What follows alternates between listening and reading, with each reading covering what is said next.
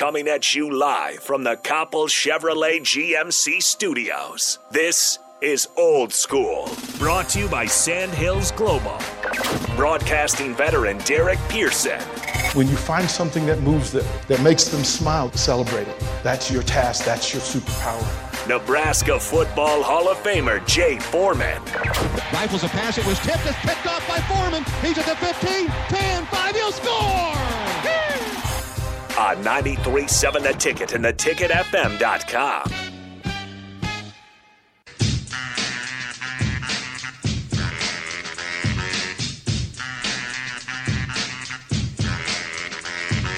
Happy Friday, everybody. You made it. Congratulations. Give yourself a round of applause. You made it through the week. Well done. Good job.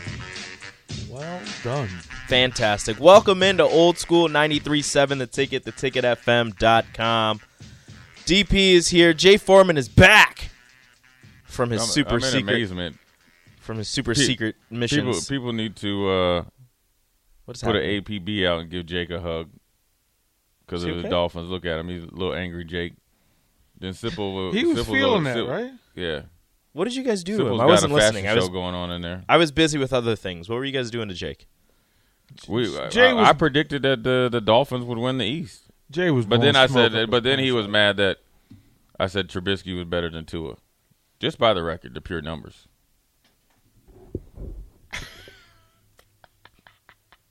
I'm not going to say anything.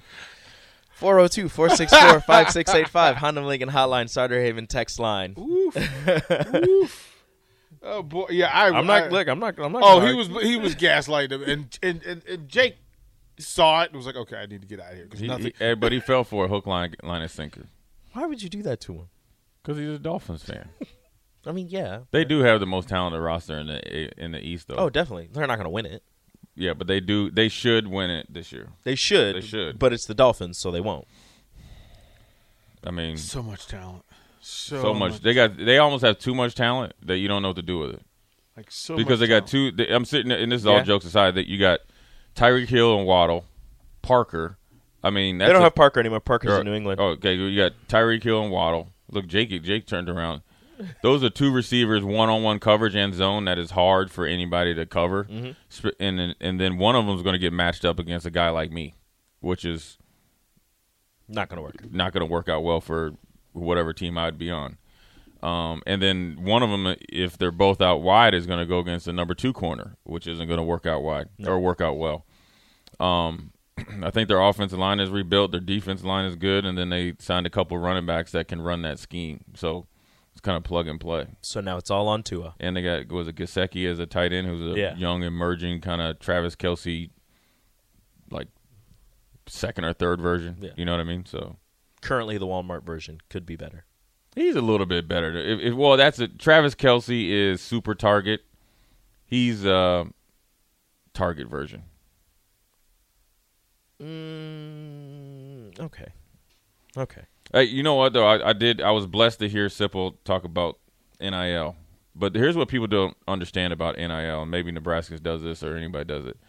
It's like these NIL deals come with stipulations, right? Mm-hmm. It's not like, hey, you market, said water bottle, and we're just going to give you a check, and then you can kind of just live your life like a imbecile, right?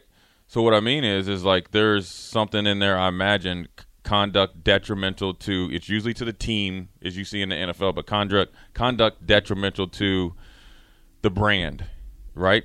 So then therefore, these contracts are two-way contracts. There's obligations on both, financially and then obviously, action-wise. So my whole thing is, if I was talking to guys about NIL, because it's a big deal, right? This is another thing I'd say to them. Well, then you're wanting to be treated, like a professional. So if you want to be treated like a professional, then you have to conduct yourself like a professional.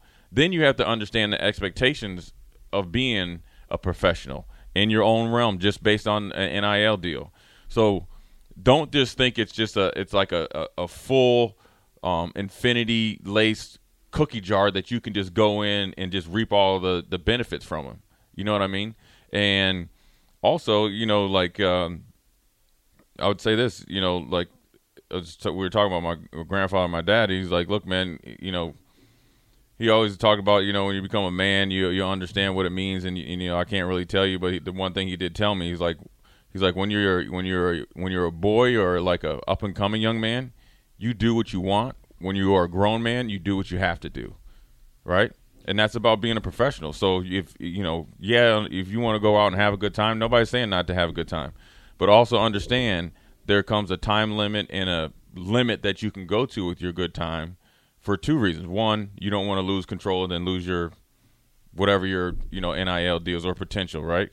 Two, which is most important, you don't want to lose, or number one, but you don't want to lose your scholarship, and then obviously your playing time and all that. You don't want to lose your NIL deal, but then also three, you want to make sure that you're able to have enough time, but then also know that if you're a professional or somebody that's viewing yourself as a professional, that you got to start making some sacrifices. And sacrifices is, at this point in time with NIL, or just if you want to be a person that's next in line for NIL, you're going to have to sacrifice some of the things that majority of, or 99% of the not high school, but college students get to participate in anytime they want. They can go to a party, on a game week on a Monday. How much of that is discussed and known, though? I don't know. Yeah, like I don't know. I was just thinking about it. From the athletes that we've been around. I don't think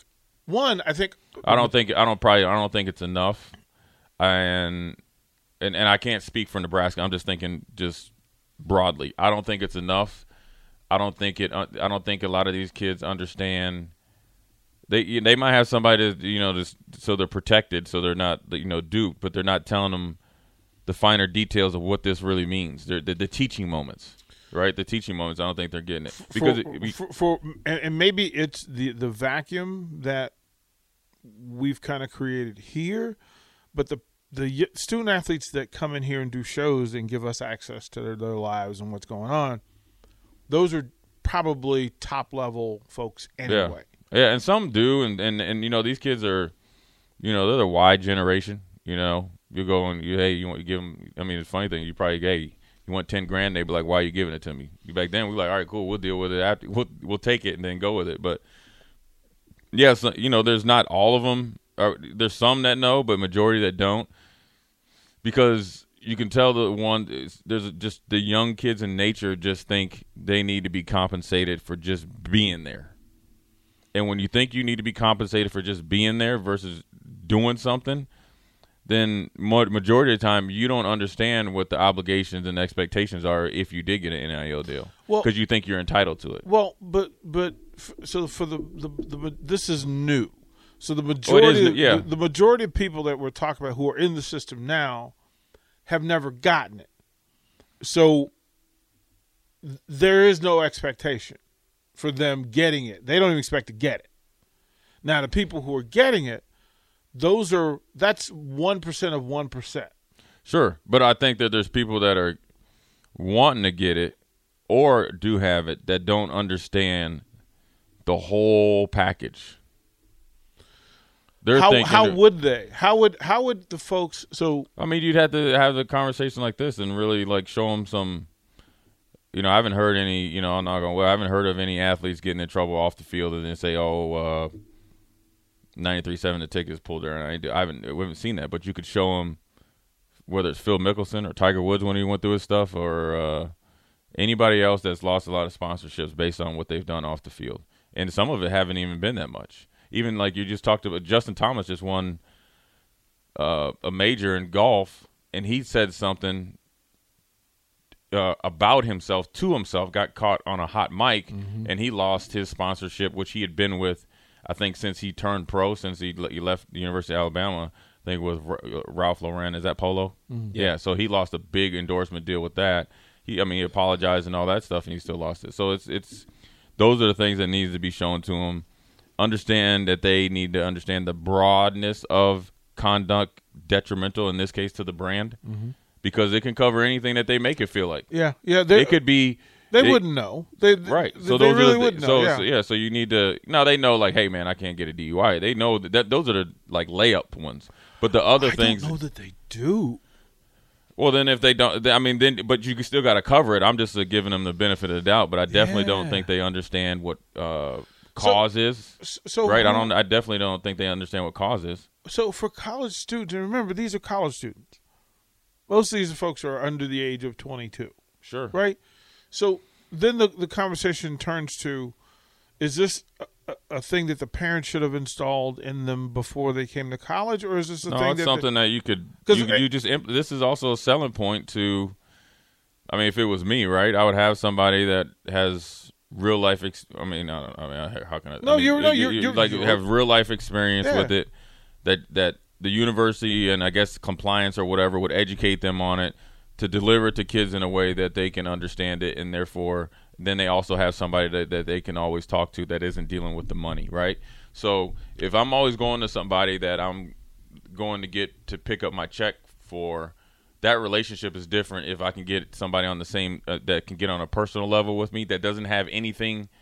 I'm not paying them. Away They're not from getting my playing time. Right, away from my playing money. time, and explain to them the whole picture of NIL and how NIL you can parlay that into your second career and a possibility of getting a job or getting an internship or something else long after that, right? And here's another good example of quote-unquote NIL, but how you parlay a relationship that you had even from an athlete brand standpoint. Michelle Wie, who was like the 14-year-old phenom that played with the men, accomplished woman golfer, recognizable name in X, Y, and Z. Obviously, I think she just got married, had either one. I know she had one kid, maybe two, but she's just announced that I saw it on network that she's going to step away from playing, but then now she's a brand ambassador. You know what I'm saying? So just because you aren't playing, that doesn't mean that you still can't have that relationship. So I think, don't look at NIL as something that you want just for short term, right? Because you could, just say like if you're like these are, I don't know, two companies, right? So this company is who you're partner with in college, just because you're like, oh, it's short term, and they, instead of taking a deal for $4,000, I get $5,000, right? But then after college, and say you get done playing, or you're say you weren't able to go to NFL or NBA or anything like that, here comes this second brand right here. But this second brand had been watching you for 2 or 3 years because you had been on their radar after college for something bigger. Well, the partnership that you were so quick to jump on because of a short-term gain, in this case I just said $1,000, is it really worth it missing out on a 12-year employment opportunity with this brand here for $1,000? So what I mean by that is, like, partner with things that kind of fit in your wheelhouse. This is because where one thing to tell people to build their brand, hey, go out there and tweet stuff out and get you to 10,000 followers, right? When you can actually buy 10,000 followers. That's not brand development. But that's what people think. And when you think that's what people think, right? But building your brand is definitely like who you're partnering with. There's a reason why some people you don't really see a lot of stuff with like Tom Brady. He does what kind of fits in his deal, right? Well, and he's able to kind of pick. He's also cherry picking, but there's a lot of guys that do it. I think for me, the big part of this, one, because of the newness of it, right? Because there are a lot of folks who weren't prepared to be in this space. Nobody was, because it just kind of turned. It was like on Thursday they were kind of you're a student athlete. You're a student athlete, and it might happen. Then the perception is it's never going to happen, or it's never going to happen while I'm in college. Monday, it was like a free for all, and then like football, it was like 2 or 3 weeks before camp started. So that took like a focus away from getting ready for the season to you see all these guys tweeting out like, "Hey, I'm open for opportunities X, Y, and Z," and then then they said you can hire an agency. Then you got that, right? So yeah, which is always so. What we've been dealing with lately, Jay, is that the parents of student athletes are reaching out. And I can tell you, I've talked to 4 different families this week where not only think about how new it is to the student athlete, it's newer to the parents. It's newer to everybody. And it's new. It had coaches who just don't know how to process. So I can tell you that another Big Ten member university reached out to me and said, listen, we see what you're doing with student athletes. We need to do that. So can we have the conversation about how to do it? And their thing is they don't know either what they should be doing. They've got all these ideas that are up in the air, but they don't have any real plan or foundation because the people or the entity that always kind of had the cloud over you, that they regulated everything that you did, right? Mm-hmm. Like the NCAA is like, oh, y'all said you need me. No, there's like, hey, you don't like how we're doing it, so then you know what, we're gonna let you guys go out there and kind of like drown yourself. And so ideally you'd like to see some like a new group come together to kind of have a plan. But I think, like I said, I do think it's going to dissipate itself. I think this is really in just football, I think this is really the first year of it. I think last year was just kind of like too close to the season, so you really couldn't you saw Adrian had his deal, but you couldn't see it. But I think other schools started to get theirs ramped up during football season because it was their off season. Now you see it now with the off season. I think after the season, it's going to be just like a salary cap situation. Okay, we signed Rico for this much, DP for this much, Jay for this much. Okay, let's look up, was it really worth it based on the resources we used to recruit him, how he was, what kind of teammate he is, how much did this really affect him, the whole thing. And then you're going to like have the the whole juice versus or squeeze versus the juice. So it's going to be interesting to see how teams do it moving forward. But you definitely, like I always say this, like I know Alabama does a really good job with it. I know Georgia does a really good job with it. I know Tennessee does a really good job with it. Only reason because I played with guys that, two guys that I played with are in positions. One I just know from Jonas Jennings, who plays is at Georgia, and it's a teammate of his, where they make sure, if you look at Kirby Smart, you always see Jonas Jennings, and Jonas Jennings does a lot of the stuff from a player standpoint. And you see Jonas Jennings, every guy that gets drafted, he's with Jonas Jennings because it's the relationship that he's building with them after football. You know what I mean? For their brand and stuff like that. I think you're going to see that more importance on that if you're going to dip into it. Now, it can't be, like I say, I don't think it's going to be something that you can do every year where you go and sign 20 guys. You're kind of turning over your middle to, your lower third of your top of your roster to the, the middle, middle to half third of your second of, your meat of your roster constantly over with, transfers or NIL, but it's something that can definitely kickstart your program. So it's a year-to-year basis. I know that they, Sipple and then we're talking about Iowa fans all upset about it, but you're in different situations. Iowa kind of knows, like Iowa knows when they, they're fine with looking at themselves in the mirror and they're a 6 and they're the best looking 6 out there. But if you mess with them, they're gonna embarrass you. They've beat teams that they probably shouldn't have, and they know how to do what they do. Iowa's gonna Iowa, Wisconsin's gonna Wisconsin. So in order to get to that level and kind of level the playing field, sometimes you got to really, depend on NIL. And then there's going to be years if guys develop and you have a couple of really good classes that you don't need to go to NIL or not NIL or just, transfer portal. I think the transfer portal is going to be a part of everybody's business going forward. Oh, I'm not saying it. I'm not saying it's not going to be a part of your business, but to the magnitude of like this year, it won't. It won't be sustainable to do it every year like that. I think it'll be. This is a part. I think this because I'm not saying it's not a part of it, but if you think you're going to go turn your roster over every year, and in over 10 years you're going to have 10 winning seasons, there's not that many good players that you can hit on. You know what your hit percentage would have to be if you just decided for every season. Let's just take a really easy number. We're going to get 10 guys out of the portal every year. Mm-hmm. In 10 years, that's 100 new players. Mm-hmm. Okay, so that means that you would have to. Remember the 3-year cycle. It's a 3-year cycle. What we're talking about. So you're only infusing 30 players over the course of that. Any players. Okay, so you would have to hit on 21 of those 30 players. I think most programs would be really happy about that. No, you would have to hit on 21 of those 30 players to be a sustainable product.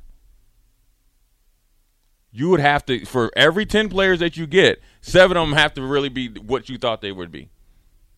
Isn't that what you're trying to do in the recruiting game anyway?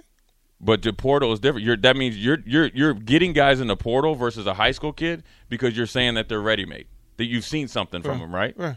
Okay, well, just because you're good at, like, FAMU doesn't mean that you're going to come here in the Big Ten and be what you were at FAMU. So that's what I'm saying. You have to hit on 7 out of 10. It's like almost humanly impossible. Versus then also, you're not the only school out there recruiting these players. So, yeah, if you could pick 10 guys that I know, like if you had 10 guys and you know 7 of these guys are going to hit, you're not going to get all 7. I think we'll pick it up at 9 o'clock because I think there's some, as you said, there's some juice to the squeeze. I need Jay to pick a number between 1 and 8. 4? Okay. We'll be right back. No, You're listening to Old School with DP and J. Download the mobile app and listen wherever you are on 93.7 The Ticket and theticketfm.com.